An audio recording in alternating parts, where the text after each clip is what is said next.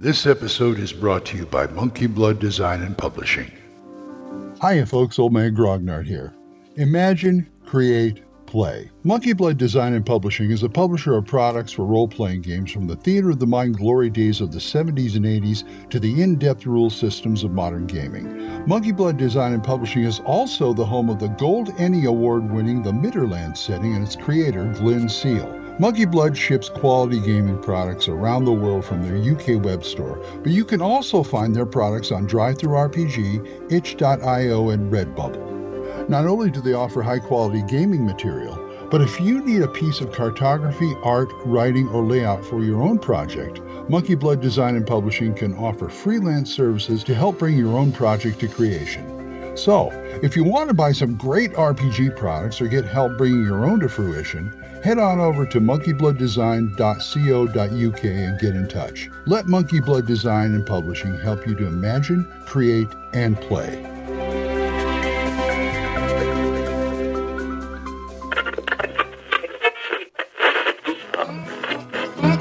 Upheads and all hope, listeners. You're listening to Radio Grognard, the OSR podcast about stuff, with your host, Glenn Hallstrom. Hiya folks, Old Man Grognard here. Hope you're all doing well. Great day. Hey, new sponsor.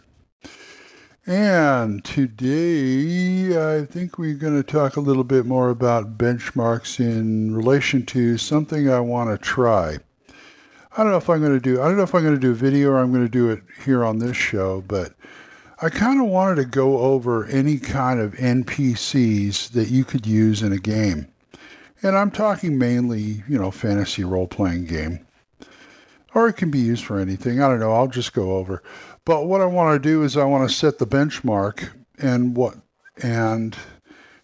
so I can either show if I'm doing video or tell you about what this NPC has as far as stats go. Now, stats for NPCs. I really don't think they should be fully statted. Although I do think they should be somewhat statted. Now, I'm not saying every time. If you got some drunk you have to talk to in a village that you want some information out of, I'm pretty much not going to write squat about him in case he gets, I'm not going to, what if he gets in a fight?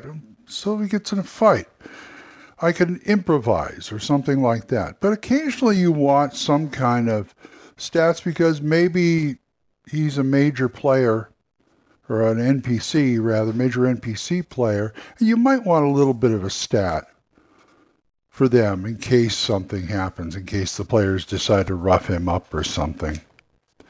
So, that's where I'm feeling. And I just want to sort of toss out NPC in this thing. I just sort of wanted to toss out NPCs that I come up with, either ad hoc or from my games or whatever. And I can't decide whether I want to do it here or someplace like YouTube or TikTok. Well, TikTok only does 60 seconds, so I'd have to talk really fast. So, something like that, where I could just throw it up there, a video up, just to say, hey, look at this. Here's something you can use in your game. So this is what I come up with for a stat block, for a benchmark stat block for D&D so far. So I put all their stats at 9, which is right down the middle.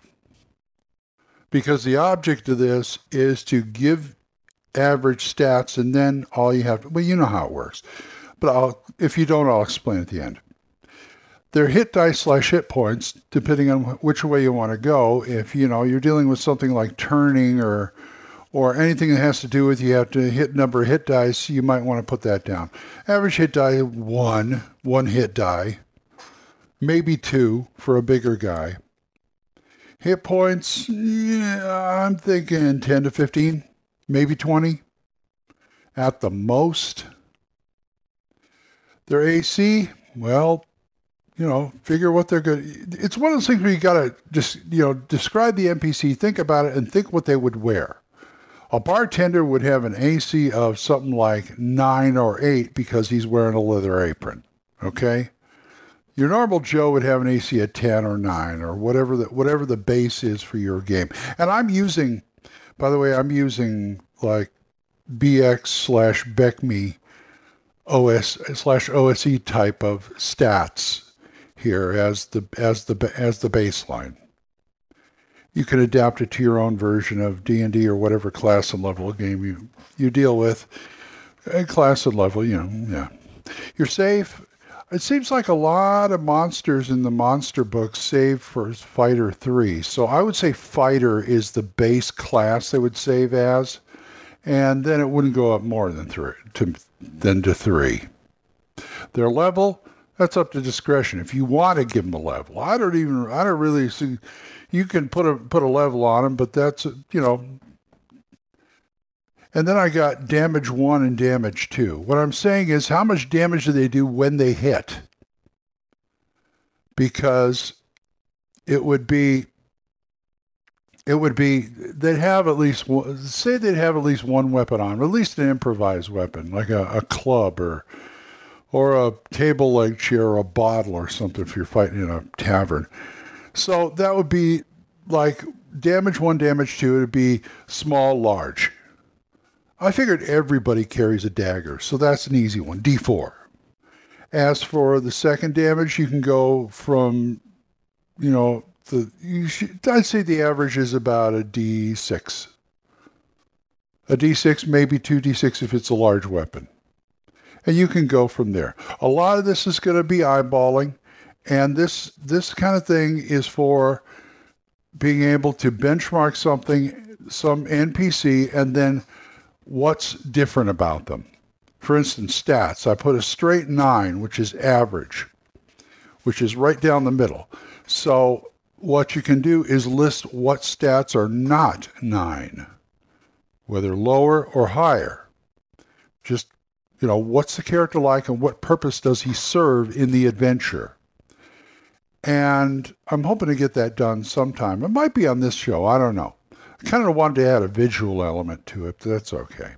Anyway, so that's what I'm up to right now, and I'm going to go start my day. So if you guys want to talk to me about this or anything else, oldmangrognard@gmail.com, or you can drop a voicemail at Anchor.